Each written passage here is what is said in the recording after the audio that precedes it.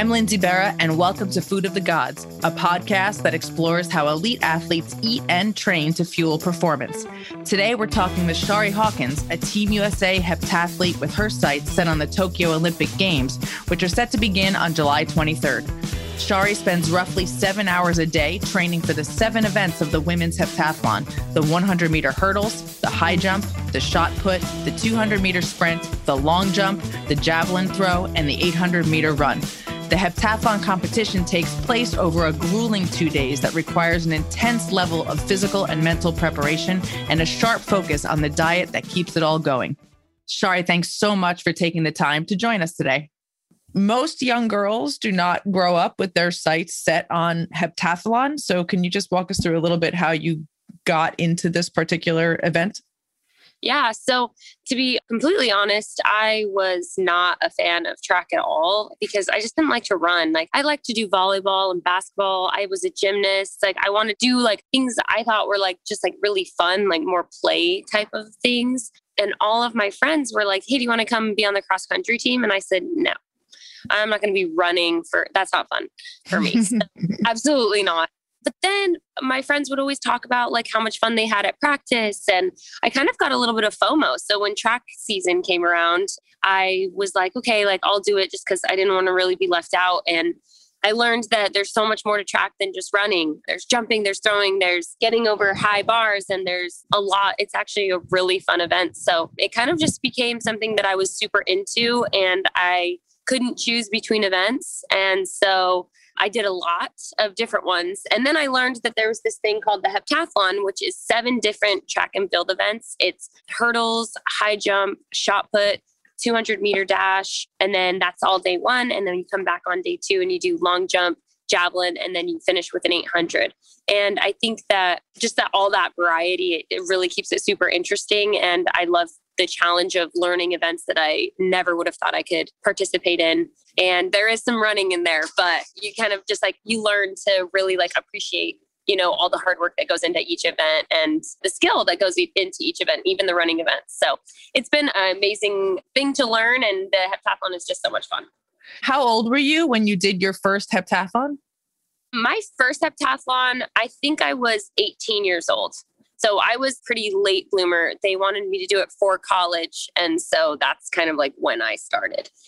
And during high school, you competed in the high jump or the javelin or something else. In high school, my 4 events were, I did the hurdles, the high jump, and the long jump. And then I would do like the 4x2 kind of a thing on my team. So yes, my events were just kind of like the jumping and the hurdling. And then I learned like, hey, did you know there's like an opportunity, you know, you can only do 4 events here, but there's an opportunity to be able to do like a lot more in college. And so I was like, oh, okay, like let's try it out. And I loved it. It was so fun.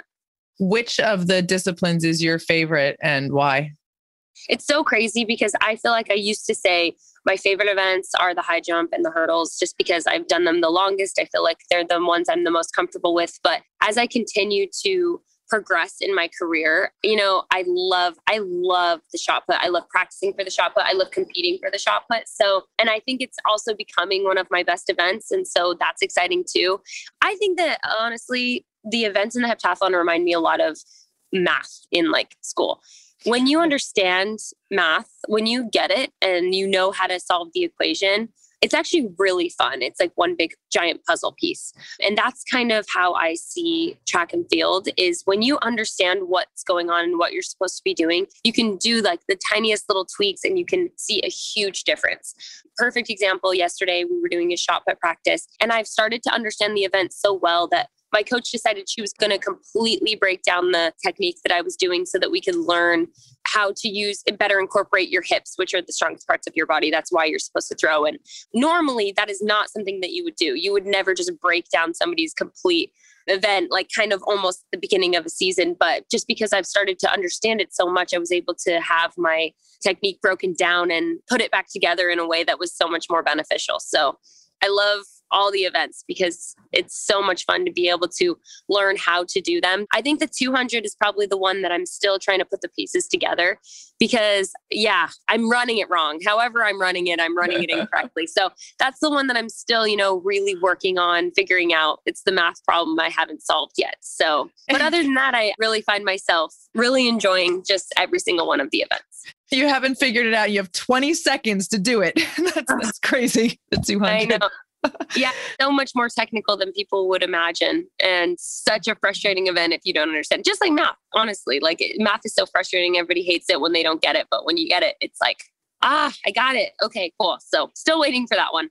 I'm sure that you have a little bit of a love-hate relationship with these events and that sometimes you really enjoy it. Sometimes you're not enjoying it so much. Is it directly reflected in your performance that you run a great 200 when you're having fun training for the 200? Or does it not work that way?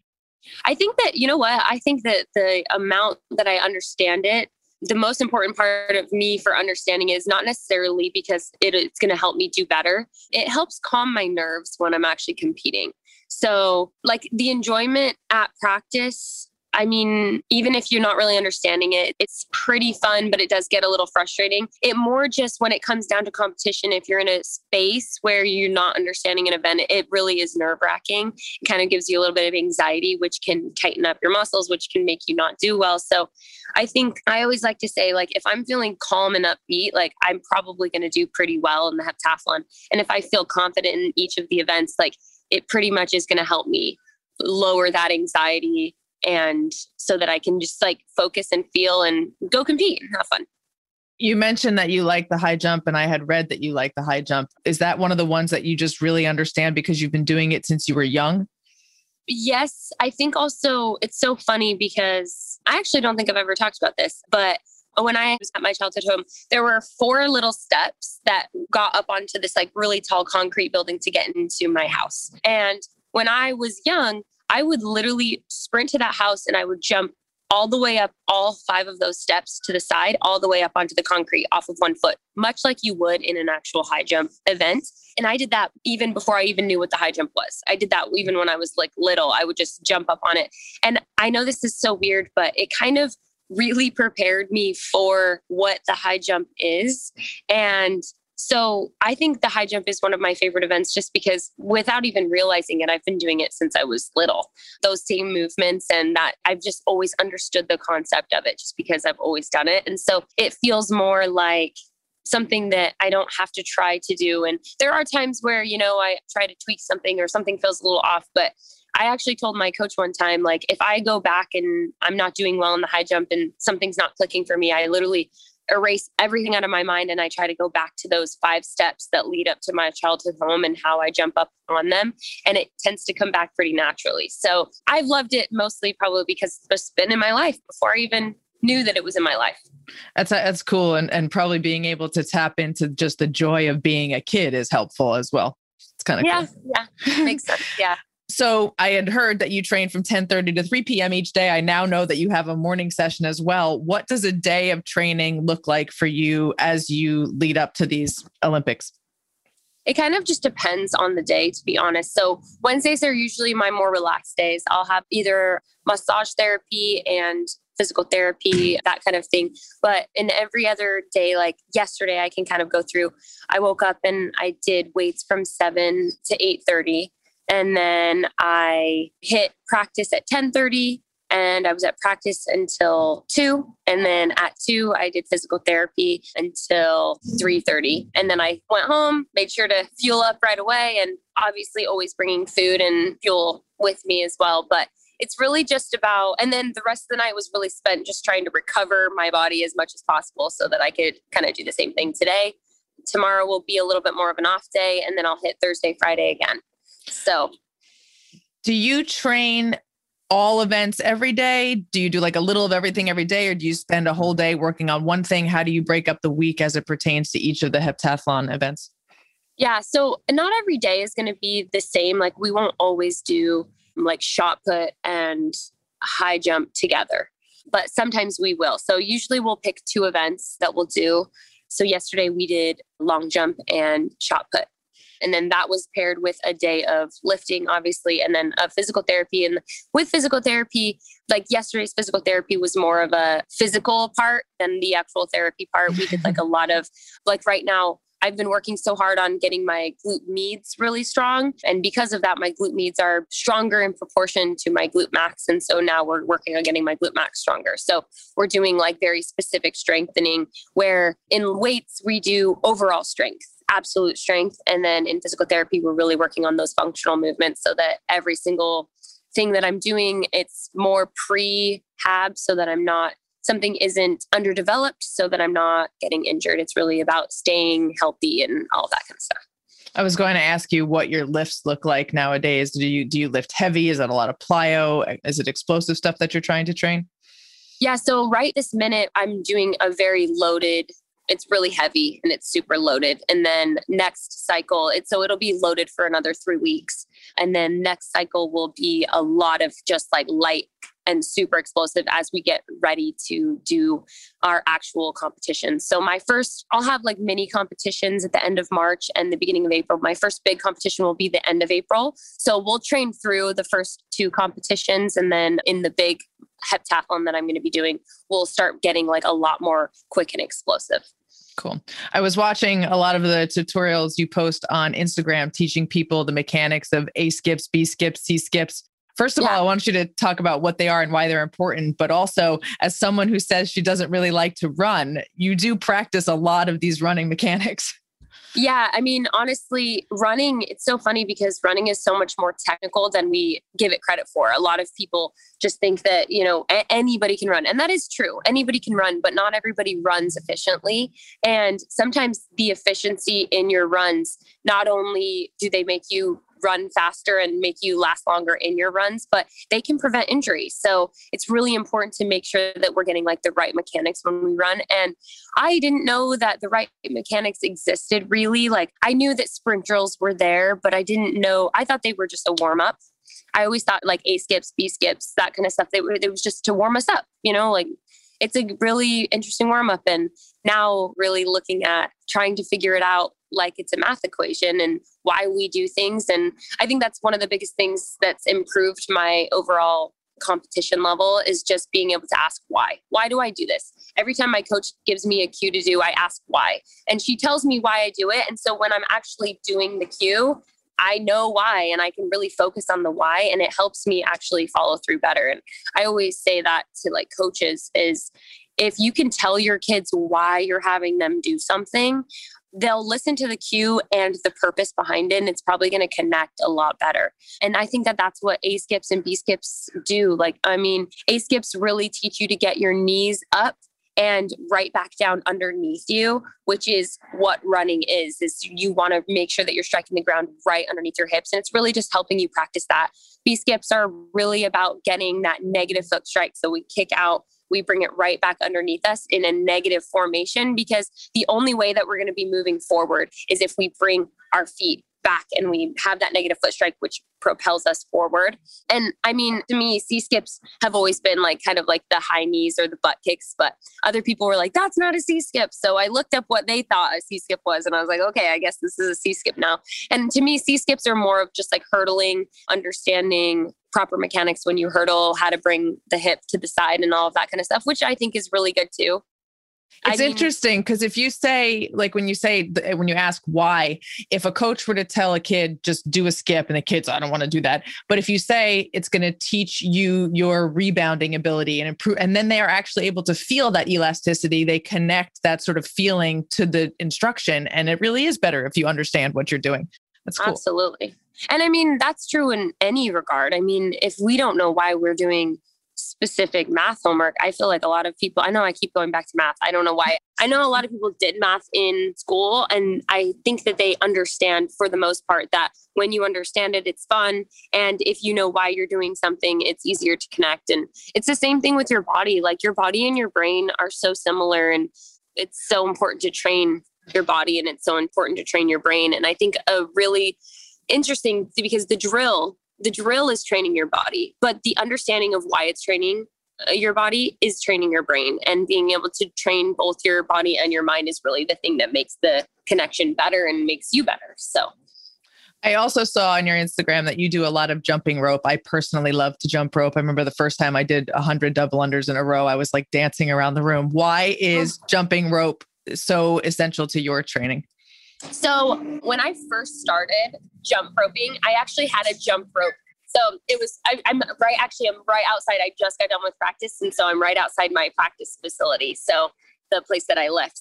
But I had a jump roping coach and he was so awesome, but he would teach me not just for fitness, but he would teach me like cool tricks. And he would show me like how to do like things that I never thought I was going to be able to do. And it was me understanding like how much jump rope, yes, it's so awesome for your physical body and it's just like fun to do anyways, but it is so cool because it's just a puzzle for your brain and a puzzle for your body and figuring it out and doing it over and over again and then finding that connection. I mean, it helped me so much making connections in my actual sport.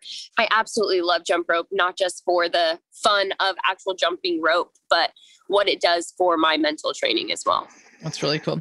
You mentioned before that you leave your house, you've got this morning practice, the afternoon practice, and you're bringing stuff with you to fuel all day. What does a day of eating look like for you? So, I mean, right before I came here this morning, I just had like a super quick cereal, banana, and then like some collagen protein. Came here, as soon as I'm finished home, I'll grab myself some like hearty whey protein and grab myself a bowl of oatmeal for like second breakfast, like the hobbits do. And I'll probably make myself also a sandwich just so that I can have throughout the day. I'll cut it in half and that way I can have it like probably in between events at practice. And then if for some reason, like at physical therapy afterwards, actually today I did my physical therapy before. So I'll do my weights today after practice. So right before weights, I'll have the second half of the sandwich, do my weight practice. And then when I get home, I am so obsessed with right now, I have collagen and MCT powder combo and it's like this vanilla flavor. It's so good. I put it with almond milk and then I do a full fresh peach and I just peel it and put a peach in there and then some ice. And I swear it is so good. And so I'll probably have that as soon as I get home. And then, and then I'll start making dinner. I'm a big, last night I did just pasta and asparagus chicken kind of a thing. And tonight I'll probably do some rice, broccoli, maybe some chicken. I also have like some Vienna sausages that I could throw on. So that kind of thing, just trying to eat as balanced as possible. I try really hard not to do too much cutting out of things, but I'm not a big sweet tooth. So it's really helpful because I don't like crave a lot of sweets all the time. But I mean, like on Valentine's Day, like I went and got ice cream and that kind of thing. And I'll like have ice cream every now and then, but not too crazy. I really just want to try to make my body, like fuel my body as much as possible. And for me, it's really important just to get enough to eat because I think a lot of times we're just not getting enough. And whenever I talk to young athletes, I always say like, you need to fuel your body because I remember there were times where I wouldn't even eat lunch and I would just go through like basketball or volleyball practice like it was nothing. And then I'd eat dinner when I got home and it wasn't a big deal to me. But like our bodies are really our machines. And I've said this like a bunch of times that I used to think of my body as a statue and it was something that was to be looked at. And so I would need it to look a specific way in order for it to be worthy. And I've learned that our bodies are actually not statues at all because we don't just sit there doing nothing all day. We're machines. We move, especially as athletes. Like we have to like get stuff done. You can't expect your car to run and do like a huge road trip without fueling it, without making sure it has oil, without making sure that it is always having enough gas in it. Like it's going to run out. It's going to die. It's not going to work. And for us to expect the same thing out of our own bodies, it doesn't make any sense. Like we need to fuel our bodies in the right way and making sure that, we're changing the tires and we're doing like all the things that we need to do in order to make our bodies do what we want them to do. I think a lot of women do struggle with the eating enough and also eating enough protein. You mentioned that you do collagen and whey protein, that those are obviously supplements. What do you feel like they add to your overall nutrition? Well, the first thing is it is so hard when you're like always on the go to always eat your protein. And it would be like, if I had the opportunity to always just like, it probably wouldn't be too bad for me to just have a bag of chicken and just snack on chicken all day. But like for me, like the supplement, it's really nice to have conveniently good protein to be able to like fuel your body. And it helps keep some variety in it too. Like I think if I was just having like spoonfuls of ground turkey, like shoveling it in, I think I'd be kind of like, oh, okay, like enough, So I think it's good to have a little bit of variety as well, which I appreciate that. So yeah, I love a good supplement just because it's unrealistic for me to sit here on this podcast and say like, hey, like if you want to get enough protein, you better go eat, just go make a bunch of like little ground beef things that you can shovel in at any given day and time yourself. It's just not as sustainable as we'd like it to be. I mean, in an ideal world, of course, but it's always so nice to be able to have supplements because it just helps us get what we need without making our brains go crazy. I honestly think if I had to time every single thing that I ate, I know I would do it because I have severe OCD when it comes to training and doing everything as perfectly as possible. But I also know that kind of thing comes at an expense. And I think my mental health is not really worth doing all of that because I know that I would get way too obsessed with it. And at that point, it's like, you got to be obsessed with your training. You can't be too obsessed with everything else as long as you're making sure that your body's taken care of. It would be great, though, if they would pan over to the sidelines during an event and everyone was eating meatballs out of their duffel bags. That'd be super fun. It would be. That'd be cool. I think it'd be great. We'd all be like, yeah, cheers. Here's my chicken finger that I'm just going to be. Yeah, no, exactly. You said you don't really have a sweet tooth. If you have a cheat day, what does a cheat day look like for you? Oh, I would say a cheat day is like Chick-fil-A, or it's like going out. It's going to Texas Roadhouse and eating a bunch of rolls, and I think it's more the amount than the thing. Like usually if it's like a really big cheat day, I'll just let myself just eat everything, all the time instead of being more calculated. I feel like right now my food is my fuel. And so whenever I'm eating for like just pure enjoyment, it's always fun. What do you do I'm sure you incorporate some sort of recovery into every day. And then I'm sure you also have some recovery full days. What do you do for your recovery? So, I mean, my recovery, it just kind of depends. So like on Wednesday, that's going to be like a really big recovery day where I'll get like a full body tissue massage and make sure that I'm doing like all of that kind of stuff in the way that needs to happen. And then but like every night, like, I mean, I have my Normatec, which is like so helpful. I have all of my like HyperIce tools that are amazing that I'm always using. But another thing that I love doing, and I've talked a lot about this on my social media as well, is the hot cold therapy, where I get like 2 like buckets and I'll put one with hot water and one with ice water, and I'll go back and forth and back and forth. And I am a diehard fan of that. The other week, I actually mini strained my ab. It put me out for like 3 days or something like that. It wasn't anything crazy, but I put a Ziploc bag. I got one full of hot water, one full of ice water, and I just put them on 5 minutes cold, 3 minutes hot. And it was like in one day, the next day, I literally felt like a new woman. It was just the best thing ever. So I always highly recommend that kind of thing. That's actually probably my favorite type of therapy. I also have a red light at my house. So make sure to red light. I love it. I have a Nimbus Web, which helps charge your cells all positively so that they can move a little bit better, and all the gadgets that you can possibly imagine. So trying to like incorporate all of that too. And it's always fun because you can watch a movie and recover at the same time. So I kind of justify it as like, okay, I'm relaxing, but I'm also working and that kind of stuff. And I mean, again, it is so important to make sure that you're taking care of your body, but is it sustainable to spend all of your time and money on recovery? Probably not. Right now, that's like my full-time job, so it makes more sense for me. But if I was gonna say, for anybody who just wants to recover and they love running, they love working out, and they just want to make sure they're doing as much recovery as possible, I would always say making sure that you're rolling out, making sure that you're stretching twice a day. And then the hot cold therapy, if you're ever having any like issues, like that's probably the 3 things that I would suggest. The Normatec you mentioned, that's the compression boots that you sit in for a while and watch TV, just for the people who might not know what that is. And then the HyperIce stuff that you mentioned, what are your favorite? I have a HyperVolt. I love that. Are you using the massage guns or are you using the ice products? Yeah, so I love the HyperVolts. And then there's 2 other vibrating kind of like rollers. There's the which is the vibrating foam roller, which if you are somebody who likes foam rolling, but you also hate it because it just hurts, obviously, then highly suggest foam roller. It reminds me a lot of a vibrating toothbrush, how you just get more bang for your buck, and there's something about that roller that makes foam rolling a lot easier because the vibrations, they just help loosen everything up. It's so much better.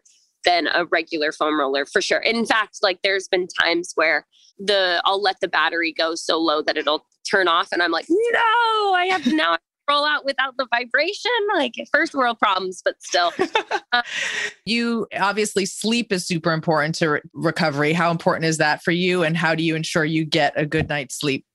Yeah. So my physical therapist actually did a lot of research on sleep, and she kind of has determined that there's two really important, like it's really all about getting the right cycles in. And our cycles usually work in 90-minute cycles. And so you should probably be waking up on 90-minute cycles. And that looks like 90 minutes and then 3 hours and then 4 hours and 30 minutes and then 6 hours and then 7 hours and 30 minutes and then 9 hours. So a lot of people say like, make sure you're getting 8 hours of sleep, but that's actually with her like studies that she's doing over the last few years, she's actually learned that 8 hours of sleep is actually not an ideal amount of sleep. If you are going to be getting that amount of sleep, you should probably either go for 7.5 hours and wake up that extra half hour early, or you need to be going up to 9 hours. And so I always try to get 9 hours of sleep.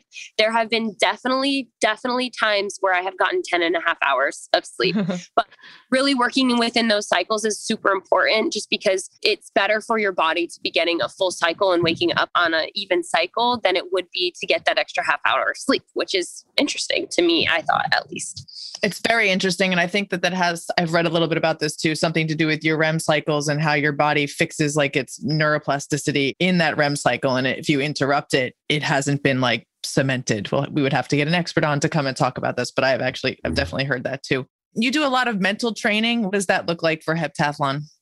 Oh my goodness. So honestly, I talk about this a lot on like my stories and stuff. I always say, hey, this is a really great time for a mental training opportunity if you guys want to do it along with me. And it's as easy as, man, I do not feel motivated today, but I'm aware of it. So let me do some self-talk and talk to myself about what my day is going to look like and how I can make it the best day possible with the way that I'm feeling. Maybe I'm feeling super tired or really run down or my ankle's hurting me or something like that.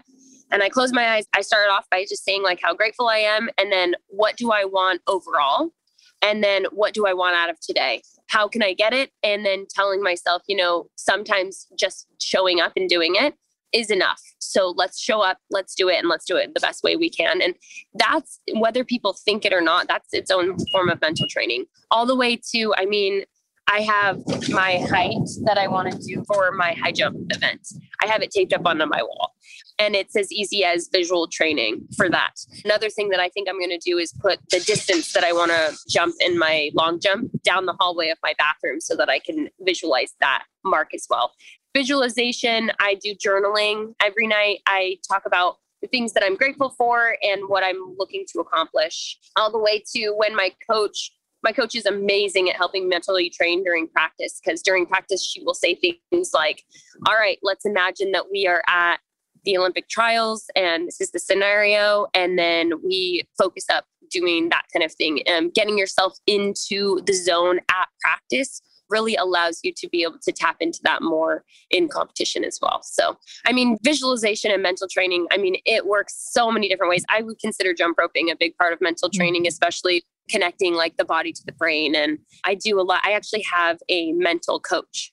So she and I work a lot on connecting the body to the brain, and she'll give me like random words that I have to like create a story in. And it's really fun. Like we do a lot of like different types of things in that regard too, but mental training, it happens constantly. And the great thing is I'm hoping that even after track is said and done, years to come, the mental training that I've learned over the past year and a half will definitely help me just in the future as well. So when you are moving through a day of competition, you have 3 events on one day and 4 events on the next day.